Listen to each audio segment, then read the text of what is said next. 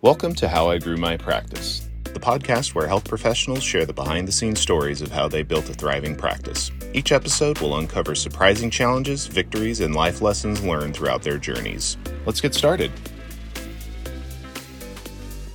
Welcome to How I Grew My Practice, a podcast presented by Next Health. I'm your host, Alec Goldman. In this episode, we have Fred Menko, VP of Growth Strategy and Experience at Advantage Dental Plus. He's here to talk about Preventistry, an interesting concept. It's about building a culture of oral health care that empowers the overall health of patients. Fred, welcome to the show. How are you doing this morning? Doing great, Alex. Thanks. Happy to be here. So excited to have you. Fred, for our folks in the audience who do not know who you are, if you can share a little bit about your background, what you're up to over at Advantage Dental, and kind of how you got into the industry, and maybe a little bit about this Preventistry concept that you guys have going on over there. Yeah. So my background is I've been doing marketing in healthcare for about 15 years now. Before that, was involved in digital and large media organizations. Advantage Dental is a chain of about 80 practices across the country. We're really focused on Medicaid, and my role there is kind of overseeing marketing, some of our business intelligence, and then patient and to a large extent employee experience at the practices as well. So that also covers some of the recruiting and things like that we do. What's the other question? Did I miss it? I know I missed a question there. No, I don't think so. I mean, if you want to share a little bit about this concept of Preventistry, So way into our topic for today. Yeah, so Preventistry is kind of our big idea. Like you said, it's around really empowering the patient to take control of their oral health and impacting their overall health. We really look at it as being three major components: making access to care easy. So that means everything from making it easy to get to one of our practices, to making the experience within the practice as seamless and as painless for them as possible. It's about having a really, we think, unique and differentiating experience, partnership between the care team and the patient, where they work together to find a solution that's going to improve their overall health and their oral health in particular. That can be anything from, the traditional brushing every day and flossing to really, look, you have 2 Cokes a day today. What if you just cut that back to 1?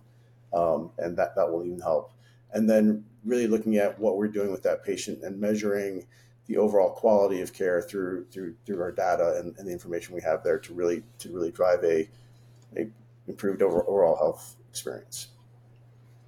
That's awesome. I think you hear this weird stigma with dentists in the industry of people pushing product, and this sounds almost the exact opposite. And it's like, how do we make sure that people are living healthier lives and getting ahead of issues that would actually cause much greater expense? So I think that's an incredible thing that you guys are taking on, or taking head on. I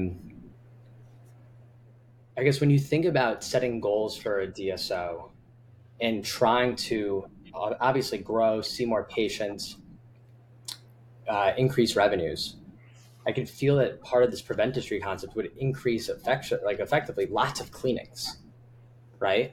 How do you mitigate driving successful outcomes and preventing bigger procedures from happening and growing something where we know that the certain procedures might be more expensive that are more reactive than they are preventative?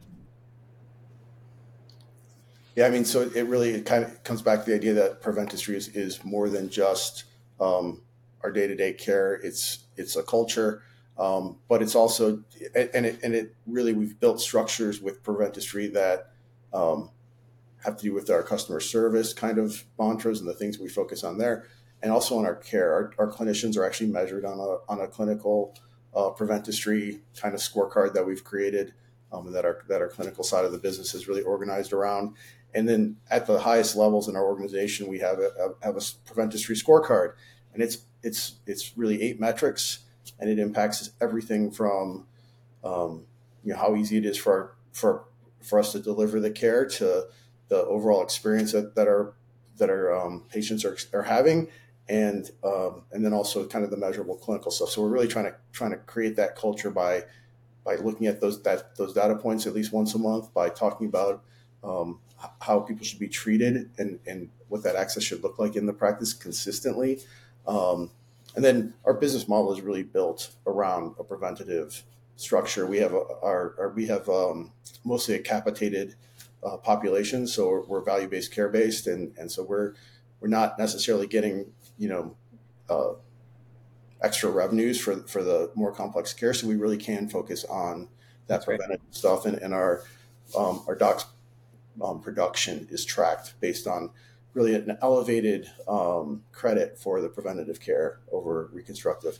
You're always going to get a new patient with great needs, and our goal is really to get them. I'm not a dentist, so I can't get too detailed in it, but to really get them to a very healthy state, and then maintain that healthy state and improve on that. That's excellent. So I know that prior to our conversation, I think this idea of Preventistry is so fascinating. I think it's so great that you guys are, again, tackling that. But you said you have this whole dashboard. Kind of what are the things that you're tracking around the concept of Preventistry? And I wanted to see if you were able to share that today with our audience. Yeah, let me pull that up. I've got a kind of obfuscated view of it here, so let me share it and then get to a place where I can share it with you. Hold on. Yeah, there you go. Are you seeing that? Yep. All right. So yeah, we look at this dashboard every month and we keep it up to date. This one's a couple months old, and I've kind of obfuscated the data, but you can kind of see here we're tracking Net Promoter Score. We do a Net Promoter Score survey to every patient. We feel like we do really well with that, and seen some really big increases this year. We look at how many of our patients we're seeing with virtual visits or teledentistry, and kind of see that as an opportunity and something that we're kind of innovating around to see if we can improve kind of the number of visits a patient actually is getting with the dentist by using teledentistry, and really on emergent care, it's a huge lift for us. How many of our patients are getting sealants or caries arrest medicants, so things that will stop the kind of the growth of cavities. And then Workplace is our intranet platform. So we want to see how many. This is really the way we look at our employee engagement, and how many of our employees are active on that platform. Advanced dental services that are not referred out. So how many of the referrals that we could be sending out to external are we kind of keeping inside of our network and making that care easier to get to? Show rate. How many patients are showing up for their appointments, and what percentage of them, are we not getting care for? Employment rate, so how many of our roles are filled, and then oral assessment compliance. We have 3 oral assessment tests that are used, and we look at those. We want every patient to get those 3 assessments on their visits, especially during a comprehensive exam. So really, these are the 8 metrics that we kind of look at and say, this kind of covers experience, it covers quality of care, it covers employee engagement. It really tells us how we're doing with our Preventistry culture overall in a quick look. That's so awesome. So when you're reviewing this, I mean, what are some taking data, knowledge, or the taking information and turning it into action, right? So when you're taking a look at this dashboard, how are you going about on an individual location basis, going to the team and saying, these are the following changes that we need to make in order to better serve our customers? Yeah, I mean, we spend a lot of time on external referrals and like figuring out, who are we like. So external referrals is one where we constantly are talking because we're below our targets on that one, and we're really looking at what kind of procedures are referring out, where are those happening, are we lacking a specialist in that region, do we have some of the things that end up getting referred out are things that a general dentist can do, and so do we have a general dentist who's comfortable in those skills and we're just not aware that they're in the market that we could be referring to, or that could be taking some of those cases. Same with show rate. If we see dips there, what are we doing to improve show rate? We've actually seen a large improvement this year due to some of the things that we've done to try to improve that. and those were, things that took some time to get into place, but that we knew were going to have an impact on show rate. And so we've been looking at these data points and really looking for ways to improve on that on a regular basis on every one of them. Some of them are new and we didn't know what to expect this year. But we're pleased with kind of where we're at with them. And we're also always looking, it's an annual review process of what data points end up on the scorecard. So the ongoing discussion is, okay, we feel like we picked good things for this year, but what's next year going to need to be? Where do we want our focus to be looking at the business overall? Most of them stay. A few of them are, for us, just they have to be there so that we're looking at them and tracking them as a business. But every one of them we look at and have a discussion, especially if we see them drop off, and talk about what's going on and why did this happen, and what can we do to fix it, which is the action that's really, if you're looking at data, that's the reason you should be looking at it. That's right. So can you talk a little bit about all the different tools? I know that we work together between Advantage Dental and Next Health, but what does the tech stack look like that enables and is really building this type of dashboard that you can view from a high level and kind of look down at all the different practices that you're helping and overseeing? Yeah, so the tech stack is really every tool that we use in the practice, all the tools we use in the practice. So we're looking at our front end, our practice system and the practice management system that we have in place and grabbing data from that. We use Next Health, we're grabbing data from that. And then all the other tools that we have at our disposal, and we're pulling those into really a Power BI system, creating a data lake basically within and accessing it through Power BI to kind of create dashboards like this and several others that we use to, day-to-day manage the practices. Can you talk a little bit about the relationship of, I guess, how you guys are leveraging specifically Next Health in the greater idea of Preventistry? Again, kind of like thinking back to no-shows and getting the door. I mean, show rate. If you think back to the dashboard, we saw some large jumps in May, and we've really been our valleys this year were January, February, and March. From May on, we've been really seeing huge increases, and that was aligned 100% with the launch of Next Health in our practices and the confirmations process. And I think if we don't look at this, but it's actually on our list of things to consider for next year, but actually, how we're doing against capacity of the practice, what percentage of total capacity are we hitting at all the practices? We've actually made that work really great with Next Health also with the kind of the wait list features. So if we have an opening in the last minute, we've had openings at practices, 10 minutes before the appointment, we get the cancellation, and we've been able to fill those with that waitlist functionality. So while that will show up on our show rate as being a negative cancellation on our show rate, we know that we're filling those gaps with technology that allows us to communicate much faster with patients. Texting and email are, in many ways, the preferred way that our patients want to interact with us, and it really helps us actually in the practice because it takes so much load off the phones. We don't have to. We're not calling out for confirmations as much as we used to have to. We're also not having to have inbound, scheduling happening as much because patients are comfortable scheduling online. They do their paperwork online. We're even looking to completely digitize that experience because we think it goes back to Preventistry. It makes the access to our practices that much easier.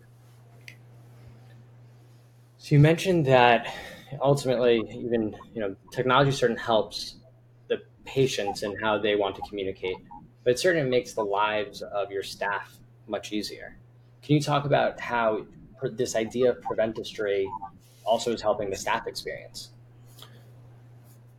Yeah. So, our staff consistently is talking to us about how, other places they're feeling a lot of stress around production, around having to do a certain number of the more complex care. And here they really get time to spend with the patient, teaching them how to have better oral health habits. And so many of our patients, because we're Medicaid focused, are kids.